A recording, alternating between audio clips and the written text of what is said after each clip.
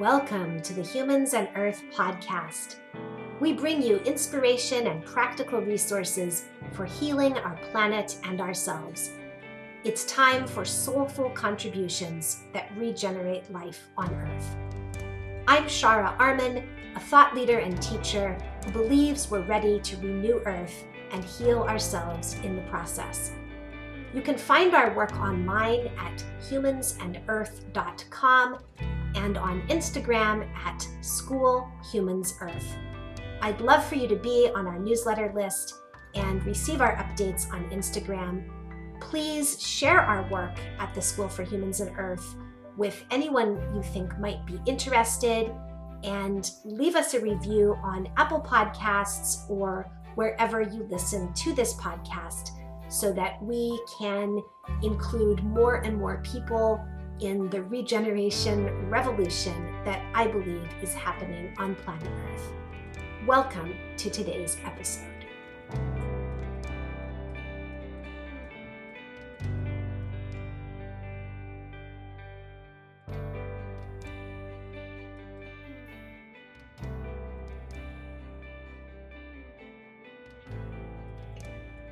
Welcome back to Humans and Earth. I am delighted to be bringing you today an interview with Nina Simons.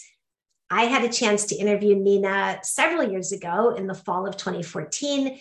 So those of you who are on my mailing list from the Healing Earth, Healing Self Telesummit may have heard that interview. And of course, if you are familiar with pioneers or environmental activism in the US, then you've probably heard of Nina's name. Nina Simons is the co-founder and chief relationship officer at Bioneers, and she leads its Every Woman's Leadership program. Bioneers is a nonprofit that uses media, convening, and connecting to lift up visionary and practical solutions for our most pressing social and ecological challenges, revealing a regenerative and equitable future that's within our reach today. I am certainly aligned with that focus myself. Nina is a social entrepreneur who is passionate about reinventing leadership, restoring the feminine, and co-creating a healthy, peaceful, and equitable world for all. She speaks and teaches internationally at schools, conferences, and festivals, and co-facilitates transformative workshops and retreats for women that share practices for regenerative leadership through reclaiming wholeness and relational mindfulness.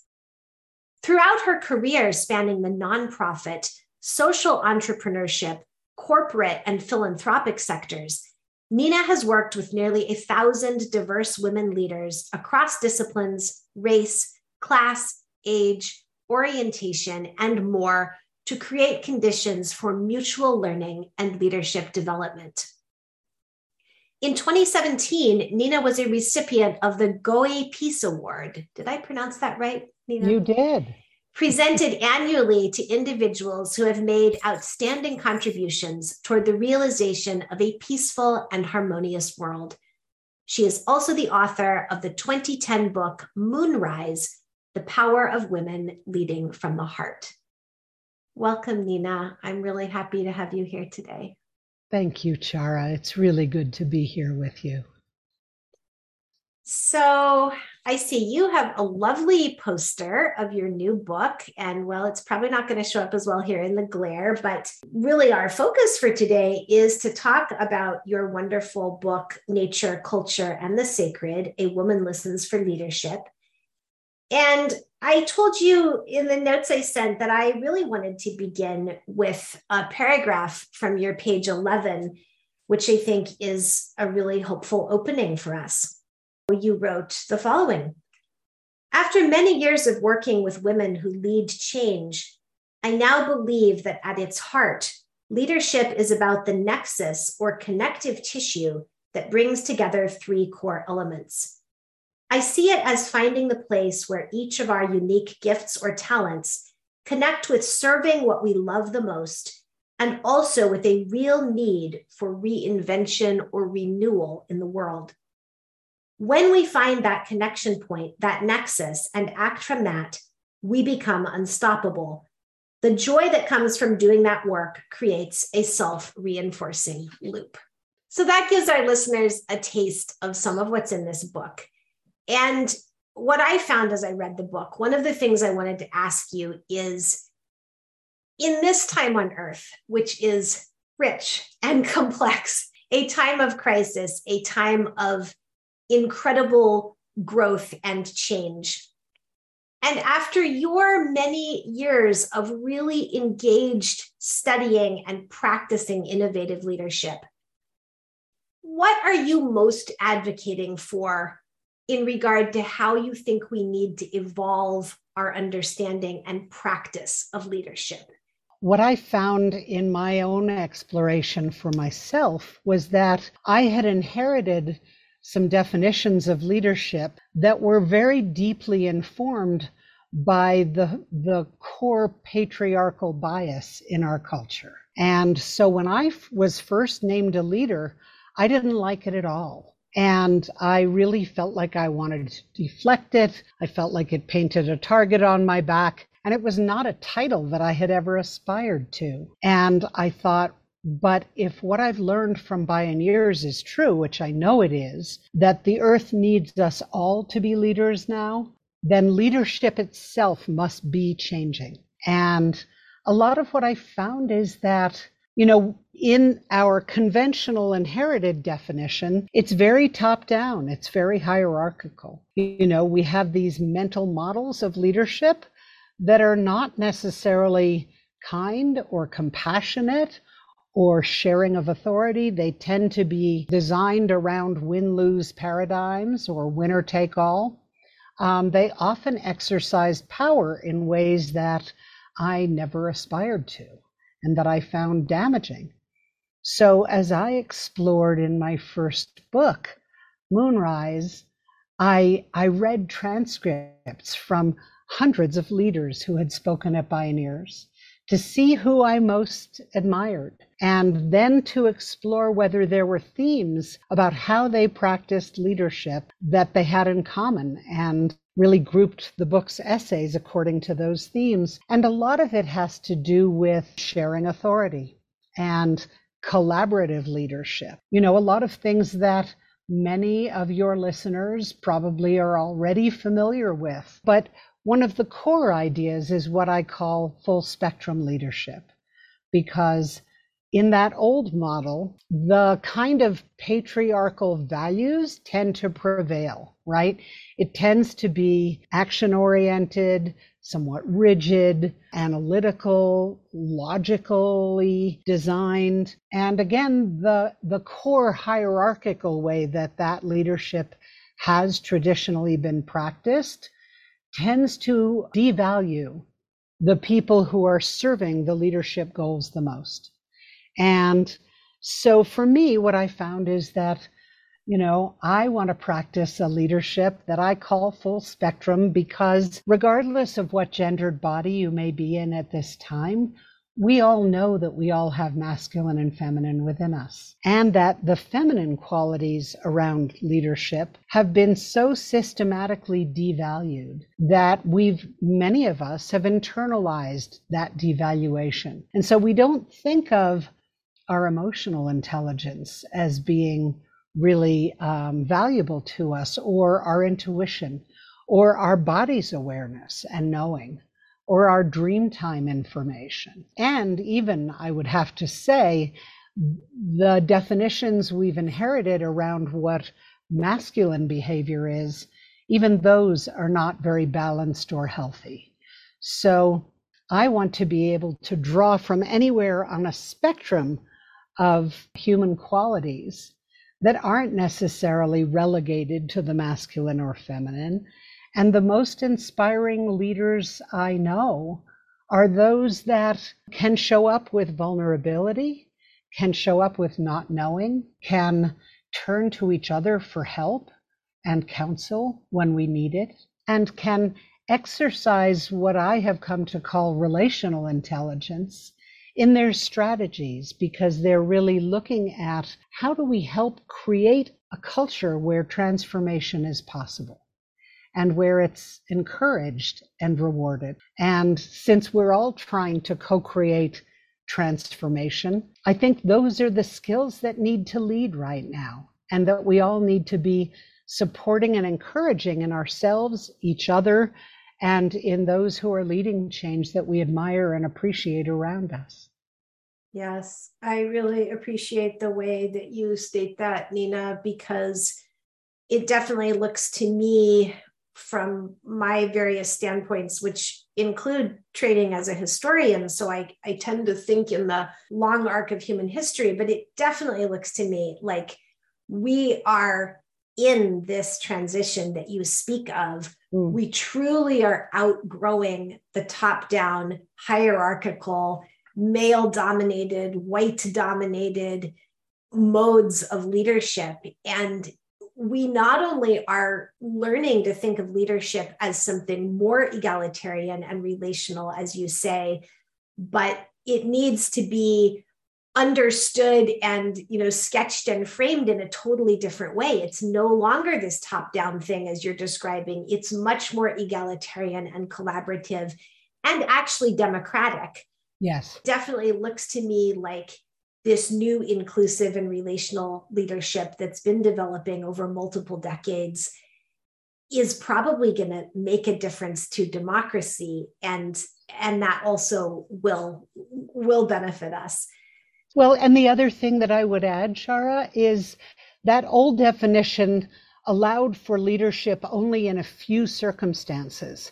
And I think it's important that we broaden our definition, because I think parenting is one of the most profound forms of leadership that anyone can do. And so is art making, and so is teaching. And, so we have, and people can be leaders from the back of the room, from underneath the room. There are all kinds of ways to lead. And I think there are probably as many expressions as we are human beings. And so I want to honor and acknowledge and celebrate the leadership that comes from all directions and all ways.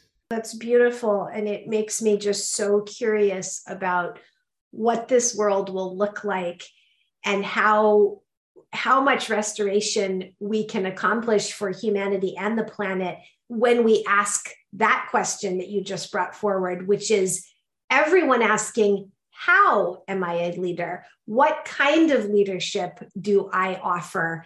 Not, is it a yes or no? Do I fit the standard professional box of leader? So it's really wonderful how widely you're helping to open our understanding of that.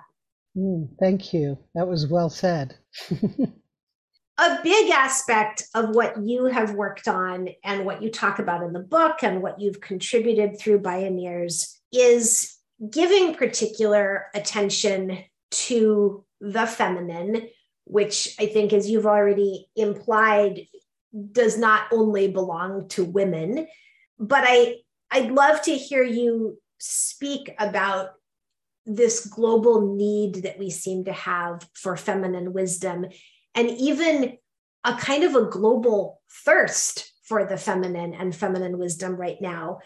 And I'd love to just open up that conversation with a beautiful paragraph from the book. This is on 205. You say, I believe that investing in the leadership of women and restoring the feminine to a place of equilibrium with the masculine throughout all of our lived experiences as individuals, as well as in our institutions and culture, are essential to the global transformation that we as a species are being called to make in order to shift our course to a life-affirming future on Earth. I'd love for you to help our listeners understand, how do you believe we can most meaningfully be making space for the feminine or feminine wisdom now? Well, I tend to believe that leadership is a process that starts from the inside out. And so for me, part of my own practice is to witness myself carefully and consciously and somewhat dispassionately, to see Am I listening at least as much as I'm talking?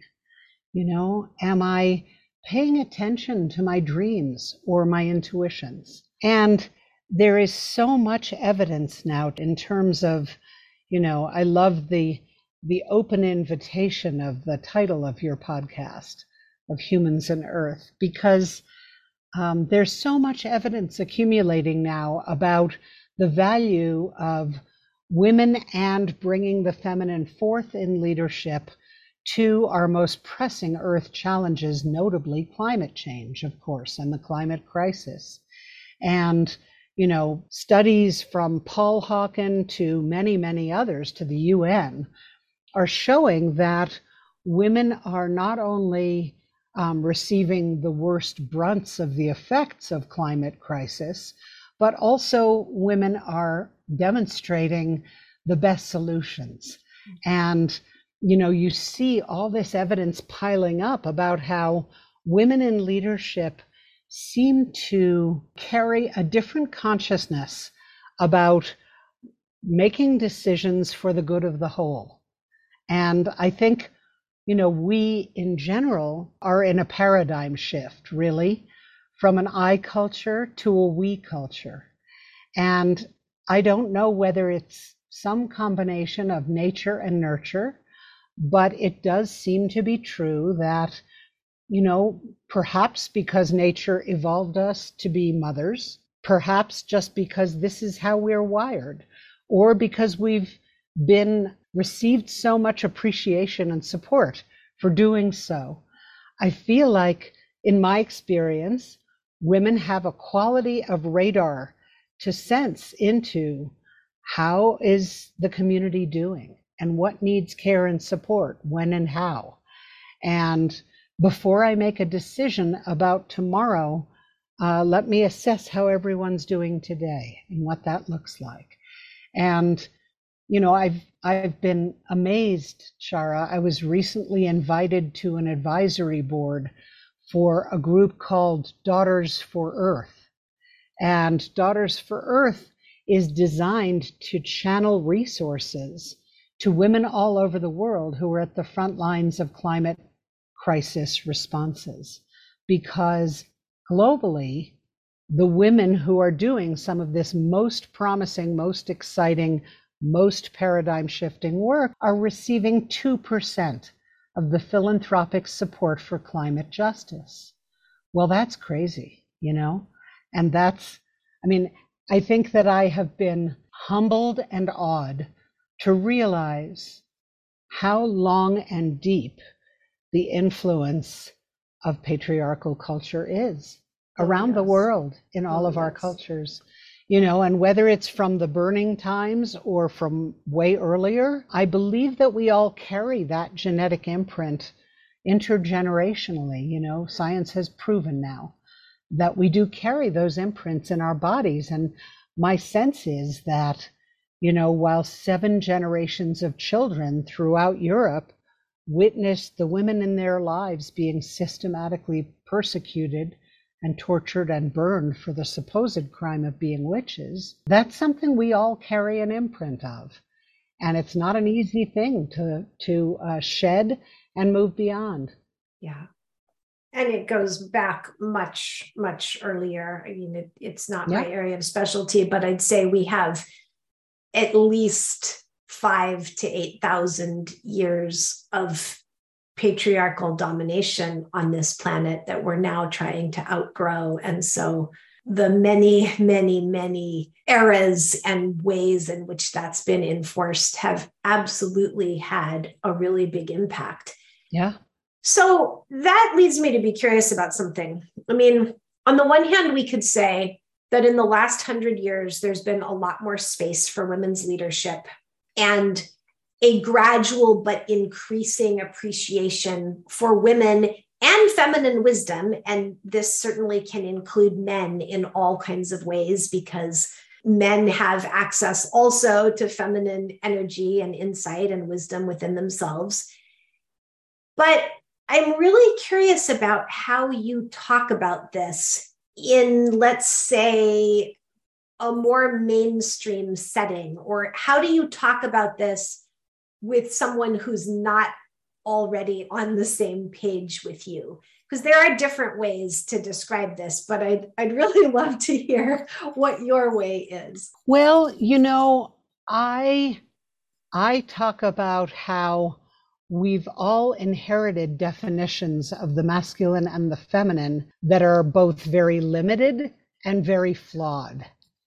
And that we can see evidence throughout our culture of how those inherited definitions have damaged us, and how many among us have grown up without very healthy parenting, without adequate education, and to perpetuate models of what's sometimes referred to as toxic masculinity, or, a relationship to the quote feminine that thinks it's trivial and frilly and pink and sexualized, and obviously those definitions aren't working very well for any of us. And they're perpetuating violence throughout our culture. And so I believe that in order to make peace, not only within the human world, within ourselves, within our families, within the human society, and in relationship to our mother, the earth, we actually need to reconcile that violent habitude and shift it, because it's the only way we're going to get through the confluence of crises we currently face. Yeah, I really agree. And I think there's a big relationship between how we treat one another and how we treat nature and the earth and other species. So anyone who's working to educate and heal us out of violent treatment of one another is also helping directly or indirectly with how we treat the natural world, because patterns of abuse in human behavior show up everywhere, not just in one place. Absolutely. And I would add an additional octave to what you just said so beautifully, which is we do it to ourselves. Oh, yeah. Think of all the ways we judge ourselves or have these self-limiting beliefs that say, well, I can't do that because I didn't get formally educated, or I can't do this because I'm not smart enough or young enough or strong enough or whatever it is. The I'm not enough stories and all the ways that we make ourselves wrong for being emotional, for asking questions, for needing help. And, I think we have to learn a level of self-love that actually manifests in very tangible ways as self-acceptance, because that's how we make peace with the earth, because we are part of the same system that created her. Yes. Yeah. Yeah. And I want to mark for our listeners that one of the beautiful things you do in the book is you have inquiry sections and a very kind of practical how-to inquiry that can guide readers to progress within themselves in their own awareness and understanding and their sense of themselves as leaders. I also really liked how you said a few minutes ago that if we want to make space for the feminine or feminine leadership or feminine wisdom, we have to start by looking within, and you start by looking within. And I think you named paying attention to your emotions and your body. And I think that's so important because, we already talked about how it does seem like we're outgrowing this vertical hierarchy understanding of human relationships and leadership. But I also think we've developed kind of an excessive sense of all the energy has to go out. I need to be making this kind of masculine energy impact in the world. And a lot of us are really trying to remember, but it needs to start within, with my own emotional awareness, tending to my own relationships, certainly tending to the body. And I see that we've made a lot of progress there as a culture, but we still have a long way to go. A very long way. Yeah. So do you have any other thoughts on that? Because my sense is a lot of people are working with this. They're working with attentiveness to their own emotions and attentiveness to their bodies and what's going on with one's body, what we can learn from the body and from relationships. But that's still hard for people. It's edgy and it doesn't really fit the masculine paradigm, like the way we're supposed to behave at work or whatever. Do you have further things you'd like to share about that territory? Sure. I mean, I think we have to recognize that the structures that raised us gave us a particular emphasis on productivity, on being in action mode all the time, and as women, we have a tendency to do it even more because we think we're gifted with multitasking, which many of us are, but there's this sense of a driving pace, which I know, for me, it's one of the things that this pandemic has helped me with the most, is realizing that one of my favorite teachers says, the feminine flourishes in spaciousness. And even if you just take 5 minutes at your desk to close your eyes and move your wrists and ankles around and breathe really deeply, that 5 minutes, and give yourself a chance to just inhabit your body without thinking about your to-do list. Literally give yourself permission to do nothing for 5 minutes. And, for me, I have a practice of what's called relational mindfulness. And it's a beautiful sitting practice. And when I give myself somewhere between 5 and 15 minutes of it in the morning, it makes my day so much better. It just gives me this, there's a serene place inside me rather than jumping right into the fray. And so I think, and what's interesting is what I find is that when I start to practice that, it helps me believe that I am worthy of that kind of self-care. And that what wants to come through me, the work, the words, the leadership that wants to come through me will be so much better and more focused, more integrated, of a higher quality because of my own self-care. And I think, we are in a period that I think of as a marathon. And it's not so much a marathon race, but it is a long-term haul. I don't think the changes that we want to see in every institution around us, from, our ecology and the climate crisis to our politics, our education, our economic system, our racial justice, everything really is up for review and renewal. And it's going to take time.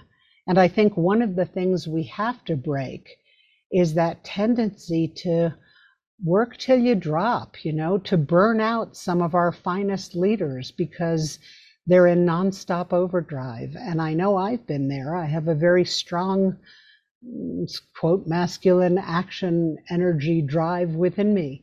And it's taken a lot of work to give myself permission to slow down and to accomplish a little less, but perhaps, I hope, to do it better. I really appreciate that you addressed that. It's been a personal area of challenge and growth and development for me also for a long time. And certainly, as you say, we've had far too many environmental or social justice leaders or leaders in other spaces who have pushed themselves to exhaustion and depletion, and that's not hopeful for anyone.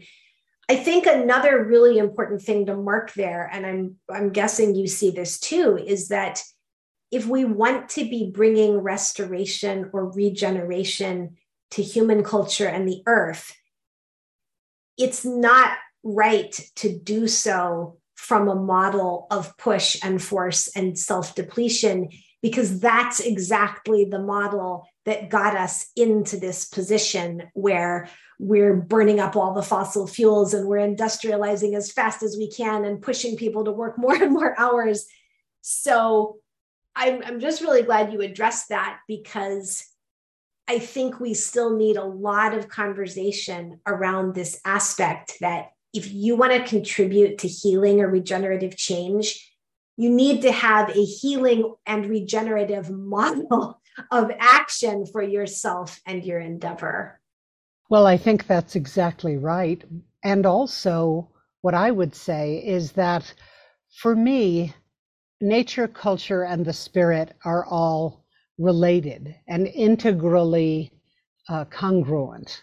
And so, if we want to change the culture, which I think is the root of what's really most gone awry, we have to be able to model that form of leadership that we hope to ignite and inspire in others. And, that's how we change culture, is by telling the stories and embodying the world we want to co-create. And for women especially, we need to see models of women who are willing to be vulnerable, women who are willing to take time out for their own self-care, women who are willing to really hold their dignity, their full dignity, our full dignity, I should say, with the awareness that we don't have to be all things to all people, and that we really have to balance self-care and care for the world. Yeah. And I want to add, I think it makes a huge difference when men model that also. And I'm sure you've seen this, because given that many, probably most quote unquote leadership positions are still held by men, when men step into that space of self-care or vulnerability, it gives permission to a lot of people. So it's, we're all influencing one another all the time. And that can be a wonderful thing. It's one of my very favorite reviews on Amazon of my book is from a man who said, "This book is helping me understand my daughters and my sister and my wife and myself more deeply." And I was like, yes, how wonderful. Yay. We need lots of men to read this and find that in themselves and give themselves permission. Yes, that's really inspiring. I love that one thing you state in the book is that when we're thinking about leadership and power, you specifically say it's not really our power we're reclaiming. It's actually the power of life's energy coming through us. And I really loved that. It really gives us a sense of the small self and the larger self that we're interacting with and trying to restore here. How do you think our listeners can encounter this power of life's energy? How do you like to do that? It's, in our industrialized culture, that's not something we're talking about a lot. More and more people are doing it. And I'm sure through Bioneers, you've seen all kinds of models of really being in touch with the power of life's energy. So what comes to mind when I ask you, how do you recommend that people do that if they don't feel like they're engaged with it a lot? Well, it's a lovely question, Shara. And what I would say is, I'll bet that everyone listening has had some experience of a day when everything seems to be in flow, and where synchronicities happen. And one thing just beautifully, organically leads to another. And I would suggest that paying attention to those times and what happens within yourself when you experience that is really important. I think in many ways, experiencing the power of life is largely about getting out of our own ways and helping, and that involves conscious practice and rituals like I talk about in the book. I think we have to very intentionally kind of peel away the habits of self-judgment and the habits that say, I'm not good enough. And the practices that say, oh, I could only imagine doing this. I can't imagine doing this. Because if we really follow our hearts and our intuition and our dream time and our ancestors' guidance, I believe we can do anything we set our sights on. And we can't always do it according to our own plan, you know? I think part of that is surrendering to life's mystery, you know? And what I have come to recognize about my sitting meditation is that it makes me feel connected to the vastness and the mystery of life.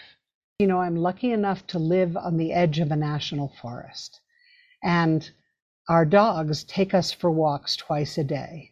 And when I walk in the woods, I often practice both sending love through the bottoms of my feet into the earth and receiving her love back through the bottoms of my feet. Mm.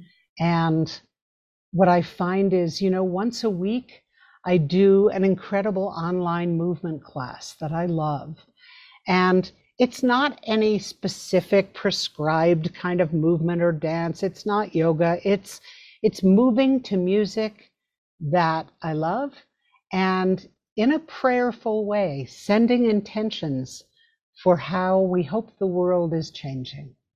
And I always find that I feel energized and renewed and strengthened after that.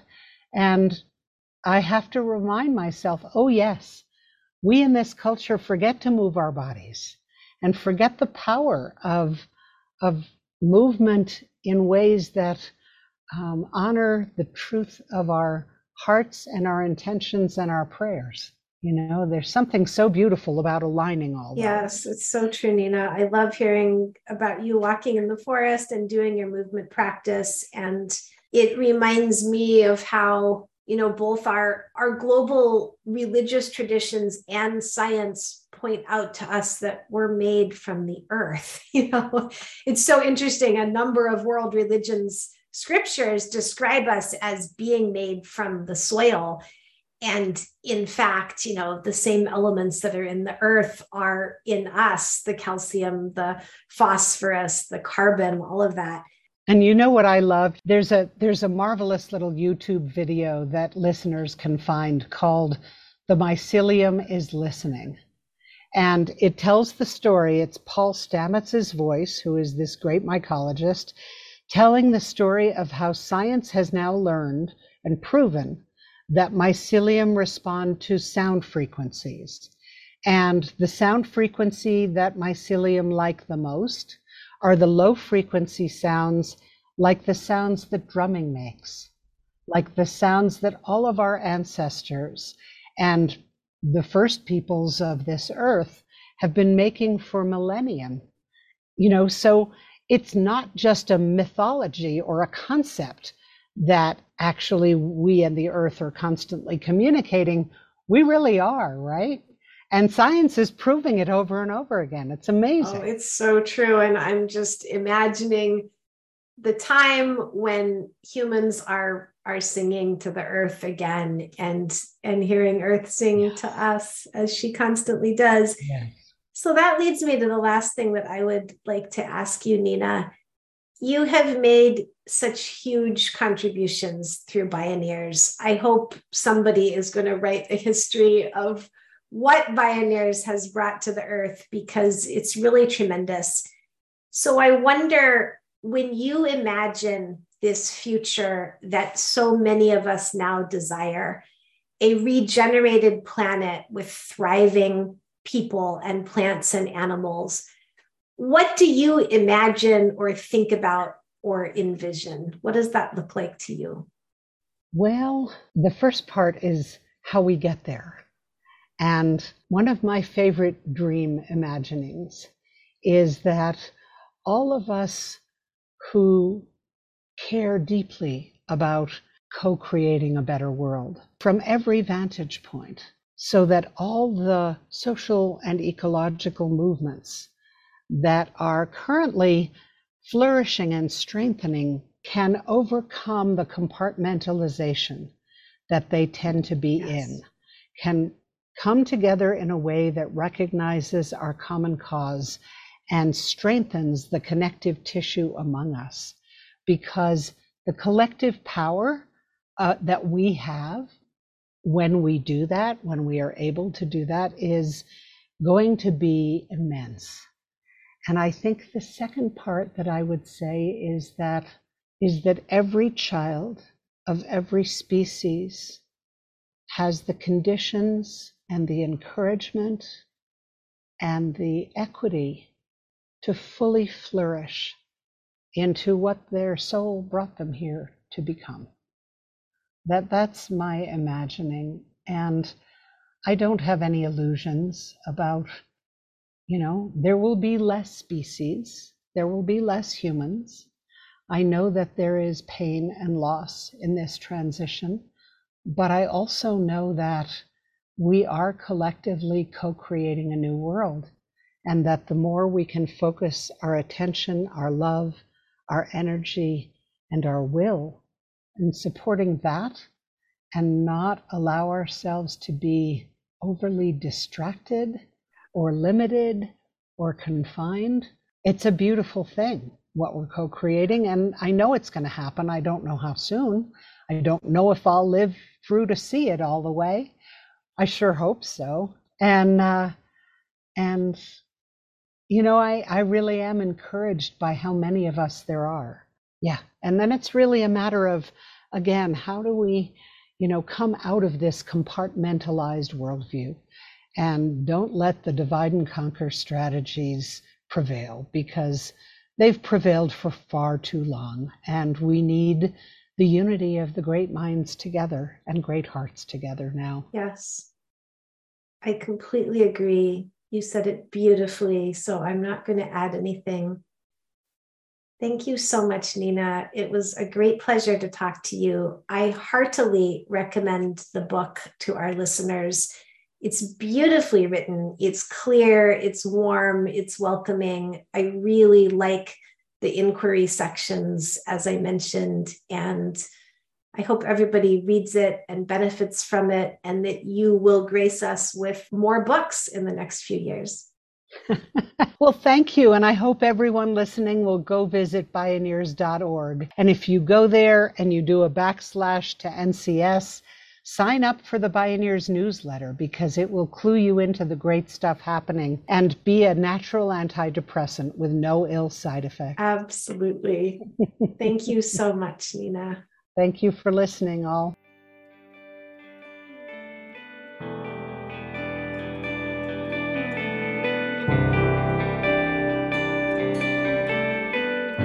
Thank you for listening to Humans and Earth. Please share this episode to broaden engagement in the regeneration our world needs. You'll find social media links in the show notes. To explore our other offerings, visit www.humansandearth.com.